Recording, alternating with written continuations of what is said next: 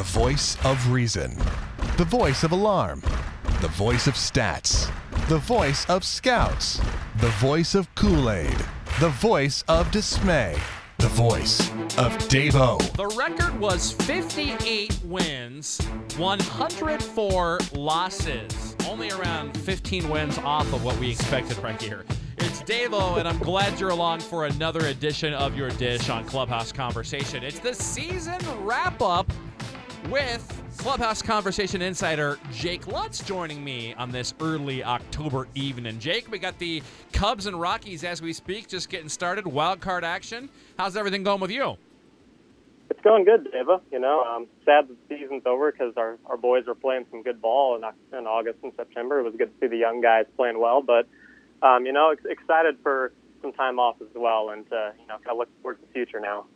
Yeah, I was just thinking about this. Earlier today, I looked at the Freeland versus Lester pitching matchup, and then I did double take. I'm like, wow, 4 years ago tonight, Lester started our wild card game, Jake. Did you even think about that? I kind of forgot about that till about halfway through the day.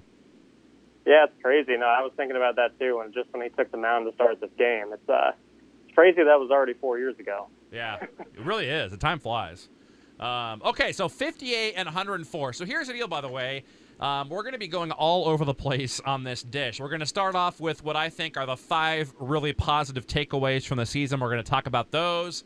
We're going to talk about a number of the issues. We're going to get to some questions that we were asked on Twitter and Facebook, and probably about 30 different things will be covered. Basically, just about anybody who's currently on the roster will probably be talked about, and we're kind of going to just randomly go through this here. So hopefully you'll hang around with us for the next 30, 45, 50 minutes, however long this may take, Jake. You ready to talk some Royals baseball? Yep, let's do it. Okay, so let's start off then, I guess. I've kind of organized this, like I said, in different groups. Let's start off with the 5 main highlights / positive things from the 2018 season. Not necessarily in the correct order, but just things as I saw them. Number 1, Jake, we got to give a big tip of the cap to a guy that we interviewed right here on Clubhouse Conversation back in 2014, a guy that I clamored for to come up to the big leagues for about 2 years before it happened. He finally did, talking about Whit Merrifield, who became the 3rd player since 1945 to lead the major leagues in both hits and stolen bases. Hard to believe that. Only 3 times since 1945 as a player led MLB in hits and stolen bases. Whit did it first time in Royals history, obviously. He was able to, with that last hit, Jake, the single and the stolen base, he overtook Freddie Freeman the last game of the season on Sunday. So for the season, 192 hits for Merrifield, 45 stolen bases, 367, 438, 806, your OPS for Whit Merrifield. Jake, let's talk about Whit. So he's going to be 30 years old next season. Casey does have him, for those who wonder, the next 4 years. The next 1 more year basically where he's free, and then 3 years of arbitration. So through 2022, the Royals do have him. So I got to know, because about to turn 30, coming off of this year, he's never going to lead the league in hits and stolen bases again. This is his peak year. Probably the best year of the major leagues, most likely for him, happened this year. So, Jake, I ask you, knowing that he makes quite up the middle tandem with, and quite the 1-2 tandem with Mondesi, with the stolen base and defense and all that, I got to ask you, do the Royals stick with him and Mondesi in the 1-2 and ride out Merrifield, knowing that he'll be, 34 years old when he becomes a free agent, and probably 33 when all of the core, quote-unquote, is up here? Do you ride it out with him and see what you can do the next couple of years, battling 500 and establish a winning culture here in Kansas City and give the fans another player to latch on to? Or do you look to move him for probably 2 top 100 type prospects, because he's got enormous value this winter? Jake, what are your thoughts?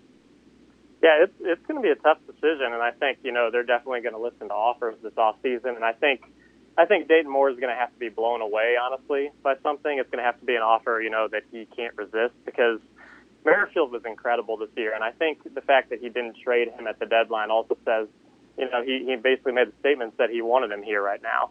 I don't know if that means just for the remainder of the year to see if he could get a better offer this offseason or not. But regardless, I think I'm right now leaning towards the idea that they're going to stick with him.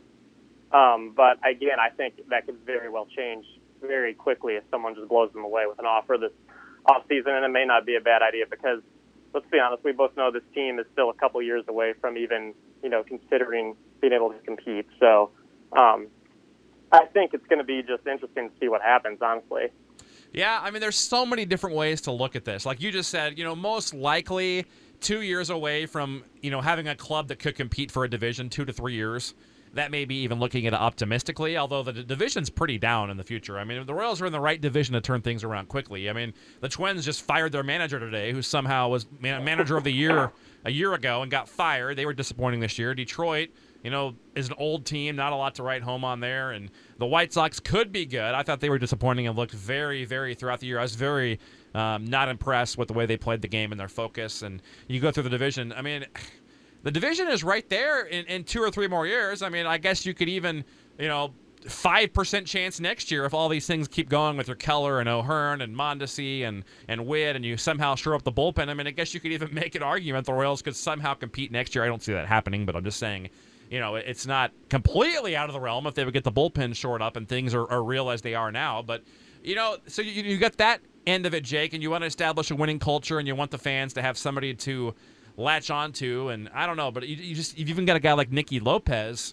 who is looking for a spot to come up here that's just about ready to come up next year. So, with Mondesi and Merrifield there, where do you put Lopez? Is he a trade chip? Is Merrifield a trade chip? Are they just going to, try to make Lopez an outfielder, put him at third? I mean, there's so many different things to think about with all of that. So I tend to agree with you. I feel like Dayton's probably going to just hold on to it. Will that be a mistake, Jake, in retrospect? Very well could be.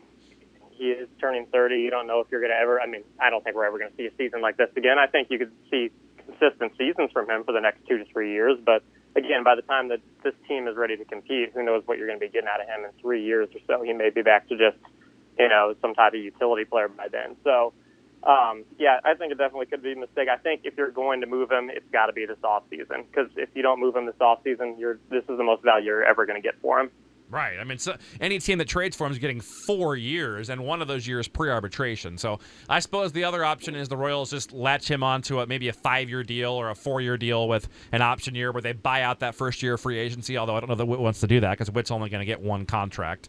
If he's 34 when this deal ends, he's only going to get one deal at that point of a multi-year contract. So I don't know how interested he is in buying out a year. If it would make sense to try to get him cost control like they did with Salvi and Ventura and some of these other guys they've done that with in the past, Duffy, on and on. It'll be interesting to see what happens. I think we both agree he'll probably be here next opening day. I'm kind of like win-win on this. If they keep him, I'm happy because that'll be quite the 1-2 at the top of the order. If they trade him for more stud prospects, I'm happy. I mean, if you can go out there and get a stud starting pitching prospect and, some sort of corner bat, maybe an outfielder with a corner bat, that could be attractive as well. Second thing, Raul, a.k.a. Alberto, I suppose I should say, Mondesi, without a doubt, just maybe the best story of the year. I mean, I think Mondesi, spoiler alert, O'Hearn and Witt are kind of the top 3, but, best young Royal, Jake, I think we can both agree since Carlos Beltran. I mean, the guy is dynamic. We saw 14 home runs in just 75 games. Remember, people, he's only 22. I mean, they brought him up when he was so young. He was, 19 when he debuted in the World Series. People he's been around for a few years and been banged up and not produced at the major league level and been hurt a lot. So a lot of Royals fans just don't realize how young he is. I mean, imagine, Jake, if this had been his first year in the major leagues at 22 years old and he put up these numbers. I mean, it was arguably one of the best second halves in recent major league history. I mean, 14 home runs in 75 games, 32 stolen bases. I mean, let's take that times 2 just to be old school. Let's assume he doesn't get better, which he's going to. Let's just assume he never gets better. 150 games, that's 28 home runs. That's 64 stolen bases. He had an 804 OPS. He, it defensively looks very smooth out there. I think he needs to learn maybe the speed of some of the runners. It appeared some of the time he was surprised by some of the runners running down the first base line. That's a small thing, but just 22 years old, Jake. The Royals have him for 5 more seasons, 2 more years of pre-arbitration. How good can this kid be? Can he be Francisco Lindor, or is that maybe asking a hair too much? No, I think he definitely can. I think the sky is the limit for him. I mean, this is what we've been here. We heard that this kind of potential this year. We've seen flashes of it. If you've watched him in the minors, or you've seen him in spring training, you knew that he had some pop, and he finally showed it off from both sides of the plate this year. I mean, it was impressive too, because the home runs he was hitting, David, they were not just barely clearing the fence. He was hitting bombs this year. I mean, just drove the ball from both sides of the plate. And his speed is incredible. I think he's only going to get better defensively. Again, like you mentioned, I think he's going to learn more of the league and get smarter. That's only going to help him get even better defensively. It's going to be exciting to see him in a full season next year. I mean, I can't wait to see him actually, on the opening day roster and playing every single day. The only concern I have with him is the same one that Dayton's mentioned multiple times, is can he actually play a full season without getting injured? Because he's had those issues the last couple of years. Right. So I think that's really the thing that can slow him down. But I think the potential is, it's crazy. I think he can be an absolute star in this league. I think we both agree, unless Witt's traded, that Nicky Lopez will be the AAA opening day. I mean, the Royals aren't going to bring him up as a utility guy. I actually had a tweet about that asking him. There's no chance he's going to be a utility guy in the major leagues, at least not at this point. Ramon Torres, can he play short? Maybe not. Does this mean Escobar comes back as your backup shortstop and utility guy? Would not shock me. Everyone keeps thinking he's gone, but I don't know about that. A couple other things about Mondesi, Jake. First of all, the fact that he's really getting into videos this year. I mean, he's really doing the research now. The last 3 months or so, he's really bought into, because he's got this God-given talent, but now he's really starting to apply himself as well. That's great to see, some maturity there at the age of 22. Number two, I don't know the stats on this, but I'm willing to bet if you look at the top 20 exit velocities this year, he had at least 10 of them for the Royals. I'm saying Royals only. If you look at their top 20 hardest hit balls, I'm willing to bet he had at least 10 of them. He hits rockets off the bat. And the third thing is, Jake, we're starting to see the power come from the right side, where before it was more from the left side, and that's going to be big for him as he goes forward switch hitting, if he can hit home runs and power from the right side, right? Oh, absolutely, yeah. I think really the first flash from him this year was when he hit that home run against the Cubs. I believe, was it off Quintana? I think it was, from the right side, where he hit that bomb into the fountains. And then that was the first flash I think we saw from him this year, and then he just was on fire all the way through the end of the season. And to see that power from the right side and from both sides of the plate, it's really impressive, and it's something that's extremely rare to see, even at the highest level in baseball. Yeah, another thing, I wouldn't mind seeing both Merrifield and Mondesi locked up to, let's say, they sign Witt to a 4-year deal with a club option, to give Witt a payday and to give him maybe a little bit more money than he'd make, obviously a lot more money next year, and then maybe you pay him fair value his arbitration years, and then maybe you somehow do that with Witt, and then I'd love to see Mondesi as well. I don't know that I don't think he's going to want to buy out a year.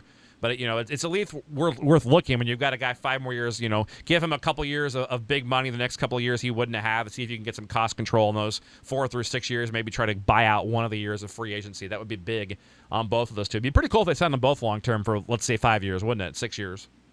Oh, absolutely. Yeah, to have those two guys with the way they can just take over the base paths at the top of the lineup, I mean, it was so fun to watch this last 2 months. It will be interesting to see what does happen with Nicky Lopez. That'll be a fun story. It's a good problem to have, up the middle. And when you look at it, Jake, the Royals really are pretty strong up the middle. That's why I say some of me thinks they aren't as far as we thought they were. I mean, you and I both thought even as recently as 2 months ago that 2021 was the year where we start thinking about them competing. 2020 could, be a year where they could compete. And I'm not saying for a World Series. I'm just saying like in the division. But when they're so strong up the middle. If Salvi stays healthy, you got Salvi behind the plate, you got Witt and Mondesi up the middle, or Lopez, and you look at some of the guys like Brett Phillips, if he can never learn to hit, or Goodwin, and you got Khalil Lee, it could be in center field here in a year or two. Blake Perkins down there. So it's exciting to see and think about the Royals up the middle, because what made them so great, it was the bullpen, the HDH the last time, but it wasn't the starting pitching, and it wasn't hitting home runs. It was the fact that the Royals played such great defense, had athleticism, and were such solid up the middle, and that's what they are again heading, which is exciting. Now, the third biggest story of the year after August 1st, Jake, Ryan O'Hearn. What the hell happened with him? 25 years old. He doesn't turn 26 until next July. Let's talk about this, Jake. 149 ABs, 12 home runs. Insane. I believe he hit 12 this year in Omaha. So 12 home runs and 149 at-bats at the Major League level. More impressive than that was the torrid 950 OPS, 597 slugging, 353 on base compared to a 262 batting average. So he walks a boatload. How legit is this kid, Jake? I mean, it's kind of, we haven't really seen this happen to the Royals before with both, not only did Mondesi do it, but O'Hearn did it. And with O'Hearn, I mean, is this legit? I mean, is this remember when Paulo Orlando first came up? He was never anything like that, but he hit all those triples and looked like he was going to be the stud. Is this like one of those stories that's going to kind of fade away and he'll be a nice player for 3 or 4 years and then he'll kind of just fade away, as the next wave gets here? Or is this kid legit and possibly part of the nucleus? I mean, it's going to, it's a small sample size right now. I don't think the power is going to stay the way it was this year. It was unbelievable what he was doing at the plate. But as far as his approach at the plate, he looks like a guy who's been playing in the major leagues for years. I mean, you mentioned the walks and just the discipline at the plate. I mean, he was just kept getting himself in favorable accounts and getting pitches to hit and was not missing them. And the power to, center and left center field kind of reminds you of the way Eric Hosmer hit the ball with power. It was just, his swing is beautiful. He's got a great approach at the plate. And, again, it's going to be fun next year to see what he does in the season, to see if that power is actually legit or if he's more a guy, who's going to regress a little bit. See, I think, what's so exciting about this is you and I and everybody else thought that we wouldn't start getting excited about these kind of players till 2020 when your Lees get up here, maybe a Matias, maybe a Melendez, those kind of guys. Well, that's probably a year early. Melendez and Matias are probably more 2021. But your Lees come up in 2020, your Loveladies, your Lopez's, all these guys. But it's exciting that we already have a number of these guys, a handful of them now. Another guy that's a part of that I'm very excited about is Brad Keller, the fourth biggest story of this year. One of the top 3 rookie pitching performances out of an AL starter in the last decade. The stats prove that, too. 140 innings, Jake, plus an out. 3.08 was his ERA. The FIP was still pretty good, too, at 3.55. So a little lucky. The strikeouts haven't been there. Only 96 in 140 innings, although it did get better a bit as the years went on. He's another kid, just 22 years old, is Brad Keller. In fact, I think him and Mondesi have the same birthday. I might be wrong about that, but I think they have the same birthday.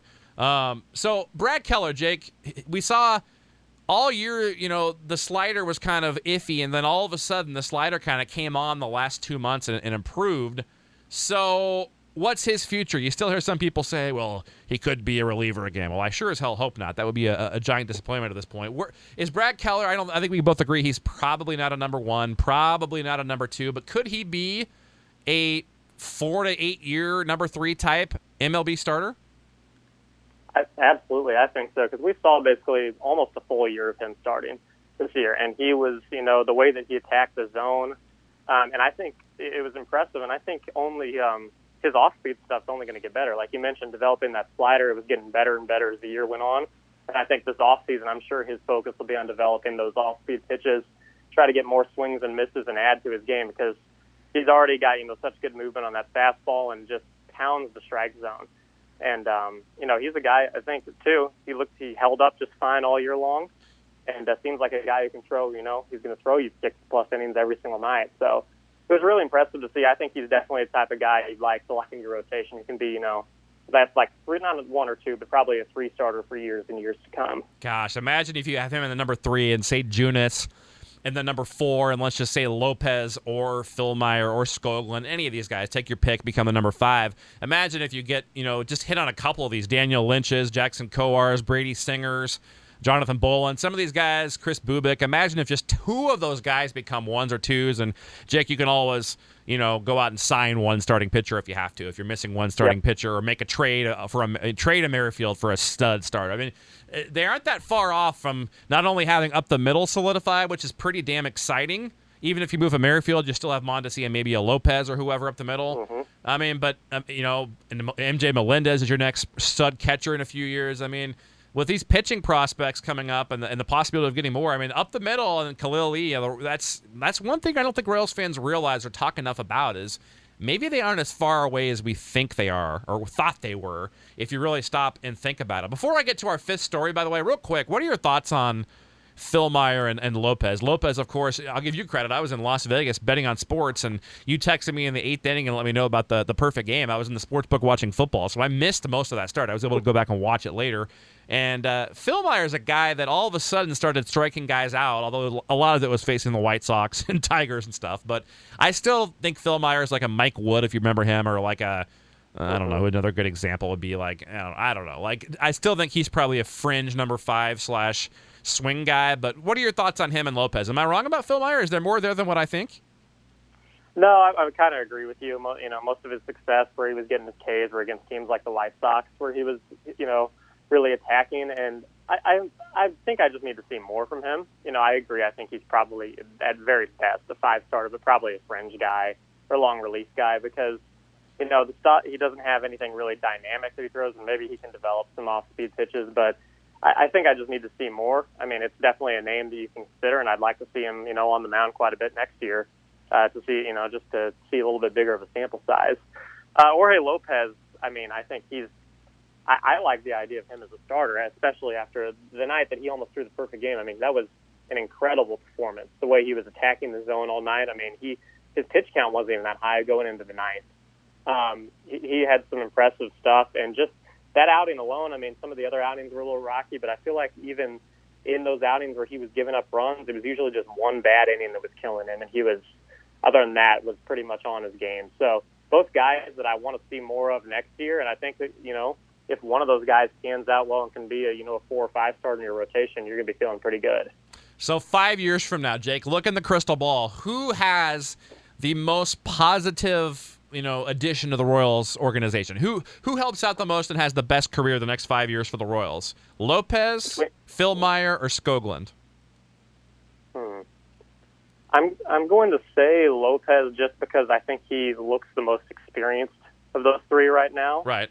I would probably rank Skoglund number 2 and Phil Meyer number 3, just because I still, even though Skoglund has had his injury problems, I like what I've seen from him at times, and he's shown that he does have that stuff against, the better competition as well, that he can compete. So, but again, all three of those guys, it's going to be interesting to see them all next year. Yeah. Okay, the fifth biggest story, positive-wise, was the Royals farm system this year, Jake. It went from and you and I always thought, everyone said it was a 28th or 29th farm system. I always thought it was more like 23, even coming into the year. I've always thought there were some pretty useful parts down there, especially when you've got a guy like Mondesi. I guess technically wasn't really a part of the farm system because he had so much major league experience, but he's still kind of a part of your farm system. And you still had guys coming into this year that had pretty good years. But, with all the tradings of the Calvin Herreras and the John Jays and some of these guys with the Royals added some prospects, and, of course, the 5 picks in the top 55 helped, and you had some nice years from a number of guys already in the system. Jake, I think the system is borderline top 20 at this point. I don't think it's debatable. Some people might say it's 23. I guess I always have them 5 spots higher than everybody else, but I think this is a top 15 farm system after the draft next year, assuming the Royals don't whiff at number 2 and get some nice players. Maybe make one more trade this offseason or during the season. I guess they don't have a whole lot more they're going to be dumping, except for maybe Merrifield. As far as value, where you get a lot back. I doubt they do that. So they may be done getting a lot of guys back via trade that are going to be blue chippers. But in the number 2 pick next year, I think this is going to be a top 15 system by this time next year for sure. So I guess there's another good thing happened today that the Sally League, the South Atlantic League, had 4 Lexington Legends in their top 20 prospects, and that was the only league in the entire minor leagues, Jake, where an organization had 4 guys in the top 20, and that didn't even include Kyle Isbell, who came up, who just absolutely, I don't know if you followed him, just absolutely raked, and yep. Jackson Kowar struggled at the beginning but turned it on at the end. So, I mean, the Royals, if you would have thrown in, they tried to watch his innings, Brady Singer, the Royals could have had almost 7 out of the top 20 in that league, or 7 of the top 25. For sure, and those guys are on the way with Khalil Lee and all these other guys we're talking about. So who are some guys, I guess, this is a very generic question because you can name about one of 30 guys or one of 20 guys, but give me a couple names that you're super excited about in the Royals system right now as far as minor league guys go. I mean, I was excited about him even back at the beginning of the year, but Nick Prado, I'm just pumped about. His swing is incredible. I think he just has that it factor. Reminds me a lot of the guys, same fire, same type of player and energy. As guys like Moustakas and Hosmers, of the world that we had back in our championship run. So I love Prado, and I'm actually really high on Jackson Kowar. I mean, I watched him pitch in the College World Series this year, and I could just not believe that, the fact that we get him was the 33rd or 34th overall. I can't remember the exact number, but the guy's stuff is unbelievable. The movement he's got on the fastball, he throws in the upper 90s, has just, his off-speed stuff is disgusting. He's a guy I'm really high on, and I was, have been watching very closely ever since he got into the system, and he did struggle early on, but really turned it up towards the end of the year. So I would say probably right now my eyes on those 2 guys. So those are my top guys at the moment. I think my number 1's MJ Melendez. I think this kid is going to be absolutely a stud at the major league level when he gets up here. Just throws missiles from behind the plate, calls a great game. He's a baseball nut. He's a baseball rat. They call him gym rats in basketball. He's a baseball rat. Great makeup. The dad's the coach. He's going to hit for power. He's going to. I just think, Jake, he's so young too. I think he's almost 20 or just turned 20. I think he's 19 actually still. So either way, 20, whatever it is. Matias, obviously, we saw him in the Futures game go Oppo Dong there at Nationals Park in Washington, D.C. Khalil Lee, man, what a talent he is. He's arguably the number one prospect in the system, and you mentioned it, those 5 starting pitchers, and you've got your Love Ladies and your Nicky Lopez's and on and on. There's just so many players, even some nice kids down in Burlington and Idaho Falls. Isbell's another guy in that Lexington team that the UNLV pick, I think he was a 4th round, or 4th or 6th round, 4th, I think. For the Royals, I'm excited about as well. So many other things there in the minor leagues to be pleased about. We'll talk more about those as we get towards spring. So the Royals, Jake, pretty much August 15th and on, were the best team in the AL Central. That's great to see. So some momentum going into next year. Now the ugly, we're through the top 5 great things. The ugly, I'm sure you know where I'm going, the bullpen, was worse in the American League ERA and WHIP. They had a 5.04 ERA for the season and a WHIP of 1.54, which is god-awful when you consider how many times a bullpen or reliever is going to come in with guys on base trying to clean up a mess and you're walking guys. That's not a way to do it. So the Royals blew 24 out of 57 save opportunities when you count the 7th and 8th. So 24 out of 57 were blown. Now you look at the bullpen for next year. I think there's 2 guys that are locks to come back, and that's Tim Hill and Kevin McCarthy. It looks like the Royals, I don't know that they should, but it looks like they're going to. They're going to pick up that $3 million option on Willie Peralta. He was pretty good at the end of the year, and I suppose he's a pretty good veteran leader, probably not a bad guy to have out there in your bullpen. But assuming Peralta, Hill, and McCarthy come back, after that you could bring back Brian Flynn if you wanted. Lovelady and Stamont, I would guess, have a decent shot at getting added to the 40-man rotation so you don't lose them this winter and coming up next year. Jake, I guess this is what I'm asking you. Is this where the Royals spend money? Because from all reports, it looks like, from losing Hamill and Escobar and who else is coming out the books this year? There's some other players coming out the books this winter. When you lose some of these salaries, is Casey, they're probably going to be under $100 million. That's the goal for opening day. So I'm guessing they have 2 to 3 free agent openings where they sign guys, and these are like, C-level free agents. We're talking, your Willie Peralta is exactly who they're going to sign, those kind of guys. Maybe some minor league invite type guys with guarantees that they make the club. I mean, is this where they go? If you get 2 or 3 free agent signings and that's it, and because the payroll's got to be under 100, are you basically just doing the bullpen? Because there really aren't too many openings in the starting rotation, or I guess maybe one more veteran could be okay, but you still have Kennedy and Duffy in the rotation. I mean, on the field, there aren't really too many. You already have too many outfielders. We'll talk about that in a minute. You're setting the infield and behind the dish, Jake. I mean, this team obviously has some holes, but they're so young and you want to see what you have. So where do you really add free agents, besides the bullpen? Yeah, I was thinking the same thing earlier. I don't really see where you can because, again, the outfield, you already have too many bodies out there, to be honest. It's going to be, a battle in the spring. And then you're solid up the middle. You got your first baseman, your third baseman set. So, yeah, I'm not really sure where they're going to go. It's going to have to, I guess, be bullpen because, again, that's the one area where you feel like they don't even have enough bodies right now. So I would assume, and it's not going to be, like you're saying, it's going to be guys on one-year deals, probably guys who are signed in, February or March, right before spring training or even after spring training starts. Because I guess you could see the possibility of maybe one starting pitcher, too, like that. But again, if you want to see all these guys get reps, you probably don't even have room there. Right. So I think so. I guess it's probably be maybe one starting pitcher on a one-year deal who you're just trying to flip at the deadline, and maybe a couple of relievers with the same idea. And it could be the starting pitcher could move into Danny Duffy's spot. We're going to talk about that in a second, about his inability to stay healthy. And, is putting him in the bullpen going to solve a lot of problems? If you put him back there with Peralta on your 8th and 9th, and you have your McCarthys and Hills and maybe one or two other small guys that you bring in, and then maybe you do sign one starter and put him in the rotation in Duffy's slot. I'm not saying they'll do that. I think it's probably a 20% chance, but it's something you could think about as well. Over under, Jake, for a Royals free agent for a 1 year, for next year. So for the 2019 salary, will it be over or under $5.5 million for a free agent? Will they spend more than $5.5 million on any free agent for the 2019 salary? I don't think so. I don't either. I don't see why they would or why they need to. I see maybe one reliever, like a $3 million deal, 1 year $3 million, maybe one 1 year $1 million, and a couple minor league free agents type thing. Is that how you see it too? Yeah, definitely. Maybe a couple guys coming off injuries who are looking to, for a comeback. Guys like that. It's kind of it's the same type of thing the Dayton seems to always do around March. That's mainly where they're gonna have make their moves. Maybe they'll pull another Ryan Matson out. That'd be nice.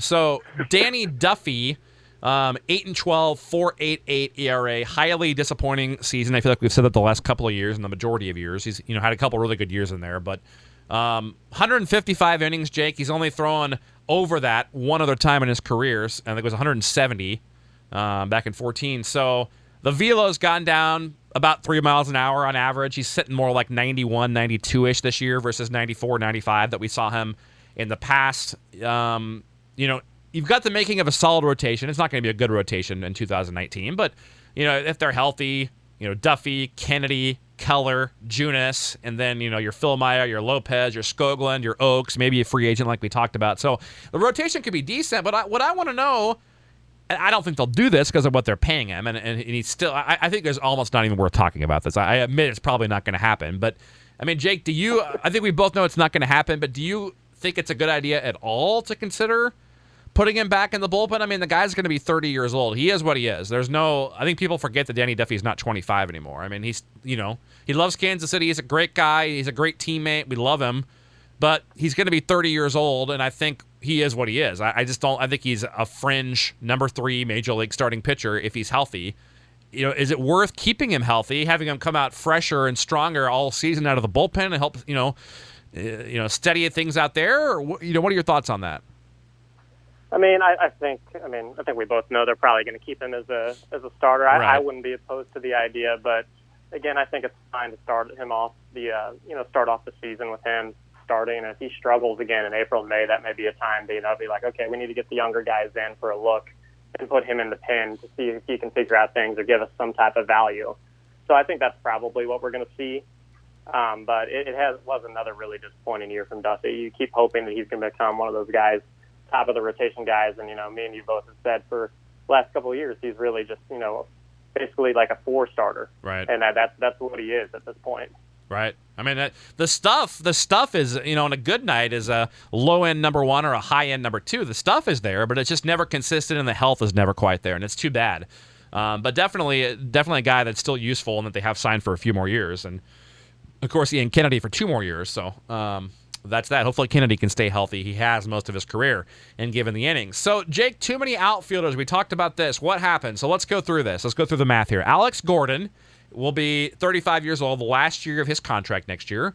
You've got Brett Phillips and Brian Goodwin competing for that center field job. People still want to say Bubba Starling. I just forget the guy exists. I don't see it happening. So you've got Brett Phillips and Brian Goodwin competing in center, and then your right fielders, / DH, you've got Bonifacio and Soler, the 2 Jorges. So let's start with Alex Gordon. Should win another Gold Glove after this year. Had a nice bounce back season, his best year in a few years. 13 home runs. Surprisingly, I didn't realize he stole 12 bases. He was 12 for 14 stealing bases, which is good to see. Most of those, back ends towards the end of the year with Witt or Mondesi, but 324, 370 for a 694 OPS, so still slightly below league average out there. Well, definitely below league average for a corner outfielder, but 694 is at least respectable when you play the kind of defense he does.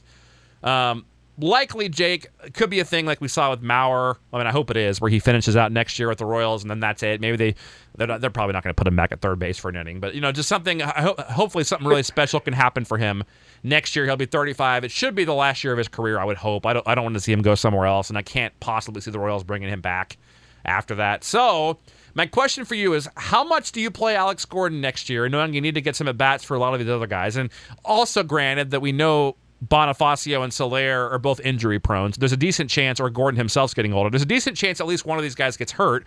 But assuming everyone's pretty much healthy, how do you deal with Alex Gordon knowing he's going to probably have his number retired someday, for sure be a Royals Hall of Famer, maybe even have a statue? His last go-round, how many days a week are you playing him? How do you handle the situation next year, assuming he plays about how he did this year? I think it's a similar situation to what I expect him to do with Duffy, where I think he is going to probably be in the lineup every day to start off the season. And as the season goes, and probably, after the first couple of months, the Royals will not be too competitive anymore, or at least even in the race. And that's, I think, when you'll start seeing his playing time dying off to maybe 4 or 5 days a week instead of every day. I think I'd expect to see him in the lineup, he'll probably get days off every once in a while against lefties early on. But I think, with this being the last season, you definitely are not going to see Gordon on the field as much as you have in the past seasons, because I think this should be it after this. I hope so, man. I hope he goes off in the sunset as a Royal day one till the end. That would be fantastic. I don't want to see him. I mean, I'm glad Mike Sweeney got to play in the playoffs, for example, with the Phillies at the very end there and get one postseason at bat. I think he singled in that bat too, if I'm not mistaken. But, Sweeney to me is like the ultimate Royal, like George Brett, although Sweeney didn't finish his career at the Royals. But I would like to see Alex Gordon do that. So we'll see what happens. Now, the rest of the guys, how are you divvying and what do you expect out of these? I guess just kind of tell me your thoughts on the Phillips, Goodwin, Bonifacio, Soler. Well, Phillips, he was terrible at the plate this year for us. I'd like to see him in the lineup, though, a lot next year, because that's the only way he is going to develop a way to hit Major League pitching is getting to see it every single day. And I feel like I know he had the injuries this year when he came over, but even when he wasn't injured, I mean, him not being in the lineup every day was, him playing once every 2 or 3 days. He's not going to get in any kind of groove doing that. So I want to see, more out of him. I want to see if he can develop. Hopefully he'll be working all off season because he's an elite outfielder, I think. I mean, he shows his arm is incredible. His range is good. Speed. He can run. It's just a matter if he can figure out a way to get on base. So, we'll have to see what happens with him next year. I'm excited to see him get more at-bats and hopefully stay healthy as well. Goodwin's a guy who I think can swing it a little bit. Again, he's had injury problems as well. I don't know if he's an everyday player, but he is a nice piece, and I think he's going to get, a good look as well. Again, I just don't know how they're going to really divvy that up with those two in center field next year. It's going to be interesting to see. And I think with the two right fielders, with Soler and Bonifacio, whoever is not playing right field probably going to be DHing most of the time. Again, Soler, we saw the flashes this year of what he can do, but then he got hurt and the injuries continue to bite him, and who knows? I just would like to see him make it through one season without getting hurt, but I think that's pretty unlikely. And, Bonifacio, I don't think he ever was able to get into a groove this year. It was a little better in September, but missing all that time this year, really, it was kind of a lost season for him. I think, next year coming into spring training, I think we may see next year will really be the test to see if he's actually a pretty good Major League hitter or not, because we saw it last year. This year was a lost season, so I think it's going to be interesting to see him get those everyday at-bats next year and see if he can actually hit in this league. 100% agree. We actually have a question on him coming up here. We'll come back to him here in just a couple more minutes. And so do you, in summary, Jake, do you agree, going into April, Gorin's your left fielder, and then your right field DH is Soler, Bonifacio, and then you just have whoever, Phillips or Goodwin, whoever loses that, your fourth outfielder. Is that pretty much how you look at it? Absolutely, yeah. I think that's the way they'll roll with it. Yeah, okay. Now, Ned Yost is back. Your thoughts on... What is that in the background, by the way, Jake? Do you have birds over there? What's going on over there? No, my dog has a squeaky ball in his mouth right now. I'm taking it away from him. Man, our poor listeners out there hearing squeaky balls here in the background. That's what she said. All right, so Ned Yost is back next year, Jake. First of all, your thoughts on that, and then do you have a next manager prediction? Because we've heard teases that the next manager is currently on the Major League staff. So is that Pedro Grifol? Is that Vance Wilson? Is that Dale Swaim? Or none of the above? Your thoughts on Yost and what might happen in 1 to 2 more years? Yeah, I think those are the three candidates that we've heard rumors about, and I wouldn't say there's really a front runner between any of the three of them. I think it's definitely going to be one of them, though. I'd be surprised if they go out and get somebody who's external. But I'm happy to have Ned back one more year. I'm excited that he's wanting to manage one more year, and if this is it, he's had a great run here. I think he was excited and maybe a little rejuvenated by the way the team played the last couple months. I think maybe in June, if you would ask him, he may have been considering retirement at that point. But the fact that the team had so much energy towards the end of the year, I think probably made him think that he wants to, give it one more year, see how it goes, and see if he's going to continue or if he's going to call it quits after next year. I don't know, Jake. To me, it was like, I mean, it's a pretty obvious statement, but it was 2 different seasons, right? The first half, the Royals were really, honestly, almost unwatchable. It was just boring. It was depressing. I mean, it was bad. I had trouble sitting through games. I've never had that. Even in 2006, I never felt that way. I don't know if that's because of the success and all the excitement, and now you know what that tastes like, and it just, maybe that's what it is, but I actually just think they were that bad and that uninteresting, even worse than those 06 type, 05, 04 type ball clubs. But the second half was great, but didn't this almost seem like the longest year ever? Doesn't it seem like opening day was 2 years ago? It really does, yeah. The first half of the season just dragged for so long. It was so brutal to watch every night. And then, that finally got a little exciting at the end and that you didn't want the season to end because they were playing so well and the way they were just running on, all over the place the last 2 months of the season. It was much better. But, yeah, I agree. The first half of the season just drug on to the deadline forever. All right, so let's end here. We have about 8 to 10 more different things to touch on from questions on Facebook and Twitter. Thanks for all of them. We're going to end on these, Jake. Talk about a number of players that we haven't talked about much yet. So first of all, Hunter Dozier, we got a question about him. He is older than people realize because he was a college guy at Stephen F. Austin. Hunter Dozier is 27 years old. 102 games this year. We definitely saw him finish strong, and he's a guy that I noticed. I mean, he OPS'd 673, which is not great, obviously, but still a young player and still got a lot of upside, hopefully, although it's going to have to happen pretty soon. The next 2 to 3 years, you would think, or you're going to get his best. Probably just year 29 and 30 will be his best because of where he's at. But 11 home runs in 102 games. 27 years old, though, Jake. This is a guy that when he hits the ball, the power is easy. Have you noticed how, like, the ball just jumps off his bat? It seems so easy. The power just comes, like, he, like, flicks his wrist and hits the ball to the warning track, I feel like. Like, there's easy power there, and it's a potential there. Obviously, for 20-plus home runs, I would expect him to get that chance and probably do that if he stays healthy. Next year, I think defensively he's fine. Is he part of, I guess it's kind of like O'Hearn. Maybe O'Hearn's a little younger, so O'Hearn probably has a little bit brighter of a perspective. But is Dozier just kind of a placeholder for the next 2 to 3 years until the stud bats arrive? Or maybe a Gutierrez gets here in a year and a half? I mean, where do you see Dozier at? So Dozier, I mean, I think that I think he's just a placeholder, honestly. I mean, I'm hoping that maybe he can prove me wrong. And again, especially the first half of the season that we saw him, I really thought that he was just a placeholder this year. Yeah.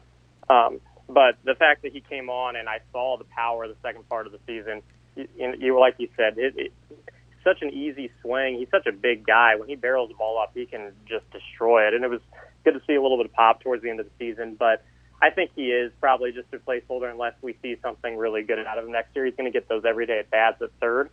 And, again, it'll be nice to see him start a season up with the Major League team. I think that's when you really can get a good idea. This is when a guy is actually out there playing every day from the beginning of the season. But if I was, to bet right now, I'd say he's just a placeholder for a couple of years. A guy that, while we're talking about third base, that people have forgotten exists, Cheslor Cuthbert, Jake, what do we think of him? Is he no longer in the Royals' plans? Is he a guy, I mean, where do we see Cuthbert? Is he kind of the same as Dozier, but even lesser regarded, obviously? What are your thoughts on Cuthbert? Yeah, he's kind of in the same boat, and I almost honestly forgot about him since he's been hurt for so long. Right. At this point. But, yeah, I feel like him and Dozier are very, very similar. I don't see Cuthbert as an everyday player. I see him as a guy who can hang around maybe in the league as a backup third baseman. Don't you see him as a guy that they might deal for a relief pitcher in spring training? Like if Dozier comes out and stays healthy, I forget. I don't even know if Cuthbert has options remaining. I can't remember if he does or not. I think he might not. So that could be a guy that couldn't you see them like flipping Cuthbert for like a fringe bullpen type guy, like in spring training, or a decent veteran or something? Yeah, I think so. Yeah, if you can get anyone who does want him, because Cuthbert, I mean, he plays a decent third base, and the one season that he played most of the year when Misaka was hurt, he showed some signs that he could hit at the major league level, but he hasn't really shown any of those signs since then, or really gotten an opportunity because of being hurt and not having that chance to start every day. So, yeah, I think it's a possibility. How many more years, Jake, does Salvador Perez have as a Gold Glove caliber catcher? Give me an over-under of 3.5. How many more years do you see him being just a stud back there defensively and healthy? Probably 3 years. Eventually all these hits that he's taking every single year are going to catch up with him. It's going to be, as you saw this year, he was shaking off some injuries towards the end of the year as well. So I would say 3 years max. 2 to 3 years is what I would expect for him to be at that level, and I think you'll kind of see him taper off there and kind of go into more of a DH first baseman role after about 3 years. Yeah, and that's a guy, I think he signed for 3 more years, too. That's a guy that definitely you'll want to, he's the face of the franchise. That's another Gordon part, too. That's a guy that could get into Cooperstown. I mean, 3 more years might not get him there if he's only a catcher. 3 more, it might take 5 more. I'd say 3 or 4 more Gold Gloves, couple more All-Star games, maybe 1 more postseason heroic. I mean, that's a guy that could make the Baseball Hall of Fame someday. I mean, the odds are probably 35%, but that's 34% more than any other Royal the last 20 years, it seems like, outside of Beltran and Damon and a couple guys that were mixed in there. So a guy that definitely I think will be around and get another contract and be the leader of this next youth movement, and how nice of it will be for MJ Melendez when he gets up, and Sebastian Rivero and some of these guys, right, to have that kind of leadership and that kind of experience. Oh yeah, it's going to be incredible for those guys to have a mentor like Salvi when they're first coming up with the team. And I mean, you can't have a better one than that. The timing works out pretty well too, because Melendez and or Rivero 2.5 to 3 years away from the big league, so that probably works out pretty well for that timeline. Now Bonifacio, so we saw a big time zap in his power this year, Jake. Now granted, like you mentioned, it was a last year. He didn't really have a spring, came in late. But 236 at bats. I didn't realize he had that many, but 236 at bats. The slugging percentage, went from 432 to 360, so way down. The OPS from 752 to an unplayable 672 when you can't run or play defense. Just 4 home runs in 236 at bats. He's going to be 26, so a guy that's not terribly young. I think we both agree he probably is a placeholder type player because I don't see him, even on the level of Jorge Soler as far as the future. Soler's got a much brighter, much higher ceiling, and you've got your, Matias and Lee and all these other guys we talked about coming up from the minor leagues as well. So, Jake, is this something, I hate to even say it because he's so nice, but we got to at least ask the question. Is this something where PEDs potentially were going on for a while, and that's why we've seen the power dip so much, or am I just overlooking it and it wasn't that? Is there a possibility PEDs and he quit using them, and that's why the struggle, or is it just a thing where he didn't get his feet under him this year? I mean, yeah, I think it could be a combination of both, but yeah, I agree. It's hard not to think that could have been something to do with it after the year he had last year, and then to have that happen, and then he comes back from the suspension and shows really no power at all, but also he just really didn't look good at the plate. He wasn't really squaring the ball up, wasn't having good at-bats. He was much more disciplined at the plate last year compared to what he was this year. So, I think we're, again, after a few months next year, if we're not seeing any power at all those first few months, I think we're going to think, okay, maybe it did have something to do with the PEDs, and that's about all there is there. Well, let's hope not, because we've talked to him here on the Clubhouse Conversation. Very nice kid, and I hope that's not what it was. Now, okay, Jake, let's go through some of these fringy guys that we saw throughout the year. I'm going to give you some names and tell me for next year, are they in KC, are they in the minor leagues, or are they DFA'd off the 40 this winter? Cam Gallagher. Oh, man. I feel like there's a good chance that he probably is the backup catcher to start the year. Agreed. I mean, that would be my guess right now. So I would say, yeah, he will be on the Major League roster. Mebris Valoria, I'm sure you agree, Double-A Northwest Arkansas. Yes. And again, I saw a lot of good things from him. But again, I think it'll be good for him to develop and continue to develop his bat down there. He looked very good behind the plate, though. Ramon Torres. I mean, I don't know about you. I feel like I've seen enough from Ramon Torres to know that he is even probably a fringe guy of even being a utility player. I don't know. What do you think about Torres? I don't know. I think they don't think that highly of him. He didn't come back up in September. I think maybe, I don't know if they'll DFA him, but I mean, you do have some guys in Northwest Arkansas, like Jackson Flores, for example, and some of these other guys down there, and your Jack Lopez's, and what's that other kid's name that I loved in Northwest Arkansas? I'm having a brain fart, but the other kid that they got from the Dodgers, Eric Mejia. I mean, you've got those kind of guys that could be the next, like Torres / Irving Falou types, but those guys have more of a ceiling and hit a little bit more. So, yeah, I kind of agree. I think Ramon Torres probably might be done this winter, but we'll see. This one's interesting, Jake, because they can finally send Burt Smith to AAA. I think we both agree he's not going to be on the opening day roster unless something goes terribly wrong, but is he even worth holding on the 40-man roster? I mean, now you can send him to AAA, but then do you really want to? I mean, is he worth the 40-man spot when you've got guys like Lovelady and Staumont and some of these other guys we just talked about that need to be put on the 40 to protect from the Rule 5 draft? So what happens with Burt Smith? I think if I had to guess, I think he probably stays in the 40 and starts the year in AAA. I think they, like his stuff enough to at least give him another chance. I think next year would probably be his only 1 year to kind of get it together and see if he can show something, because he's got a live fastball and some good stuff, just has no command, no control. It's been the same thing his whole career. So I think they'll probably give him maybe one more look next year since he can go to the minors, see if he can figure some things out there. And then if they realize that if he's struggling in AAA first half of the year, they'll probably DFA him at that point. Okay. How about Jason Adam? I think, I think he's a guy who I would like to see a little bit more of, just because we saw flashes of what he can do, and he's got good stuff. But with the lack of arms right now, it wouldn't shock me if he's in the bullpen to start the year next year, depending on how many guys they sign. Yeah, I think that's a guy you got to keep on the 40 for sure. The stuff appeared to be there. We already mentioned Cheslor Cuthbert. How about Jerry Vasto, who somehow didn't pitch the last homestand? I don't know if he was hurt or did I miss something on that? I never heard any news about that. Did you even see him throw? I think he pitched 4 or 5 games. I saw him pitch in person twice, and I didn't get a real great read. The stuff kind of underwhelmed me, but he threw strikes. I mean, do we see him on the 40, or is he kind of like your Mike Morin / some of these other guys that we had last year? Sam Gaviglio, is he one of those guys that was just here for 2 months and now they DFA him? Where are we? What's him?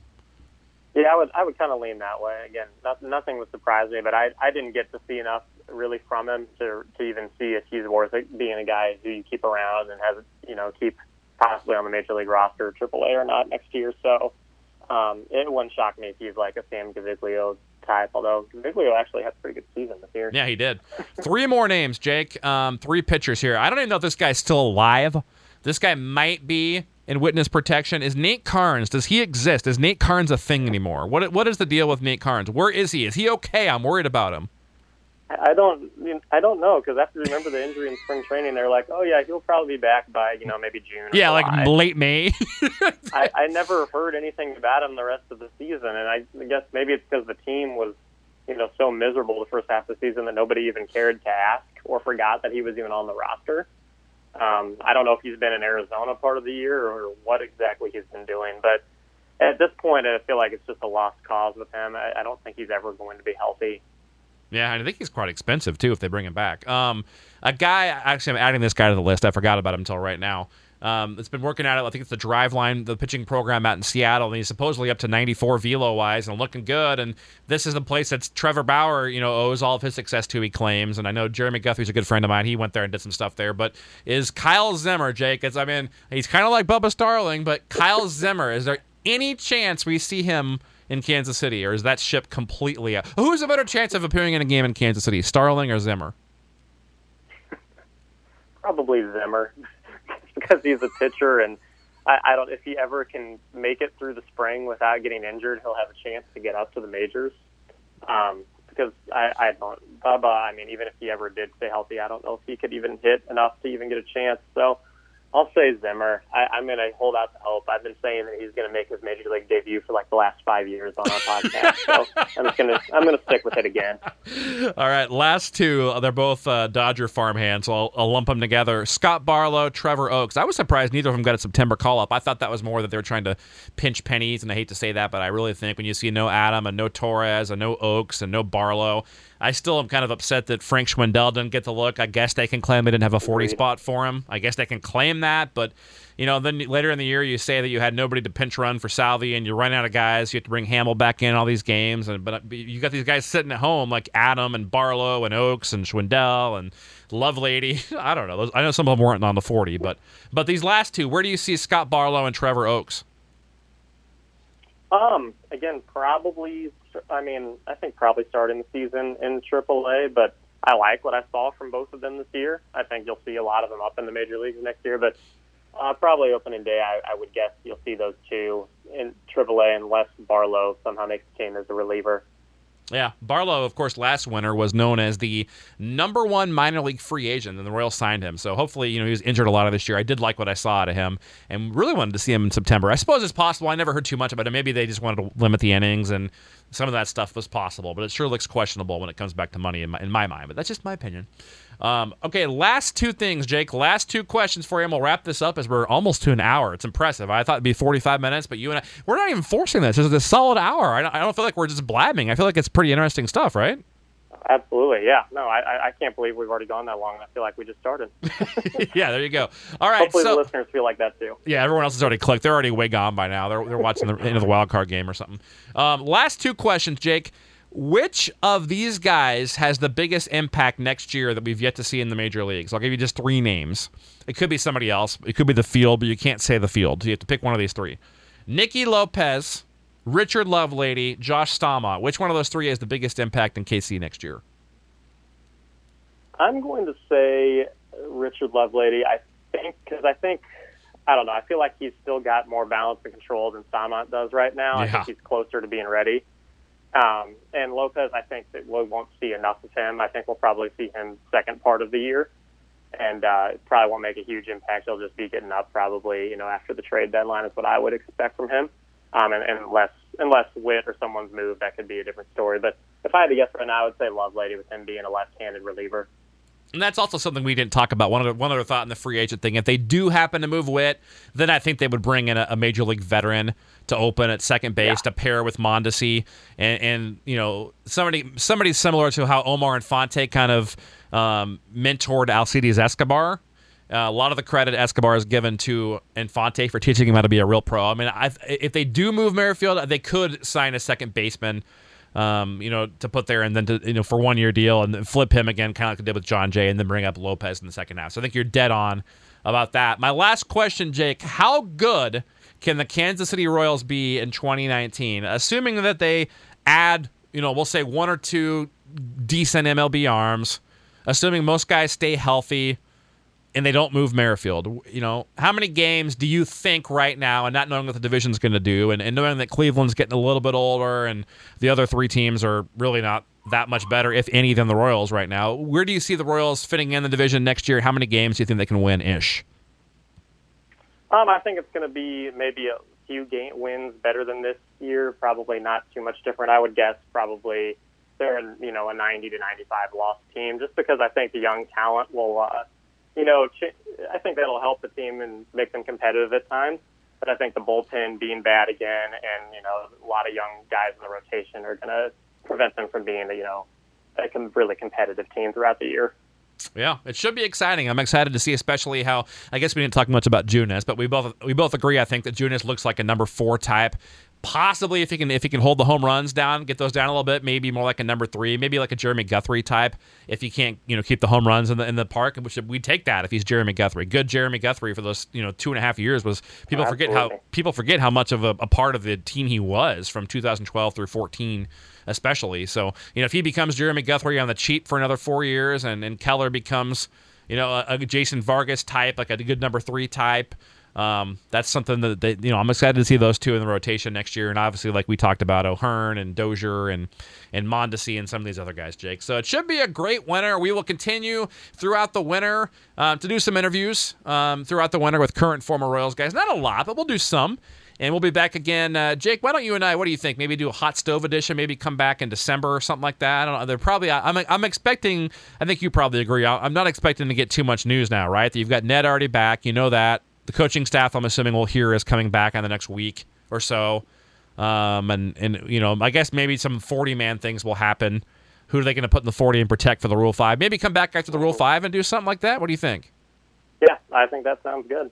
All right. Well, we made it just about exactly an hour. Should we just tell a couple jokes for 2 minutes, or should we sign off? I think we should probably sign off. We better go. I don't know if anyone's left. We don't want to clog up any of the bandwidth on the internet. All right, Jake, take care and go Royals.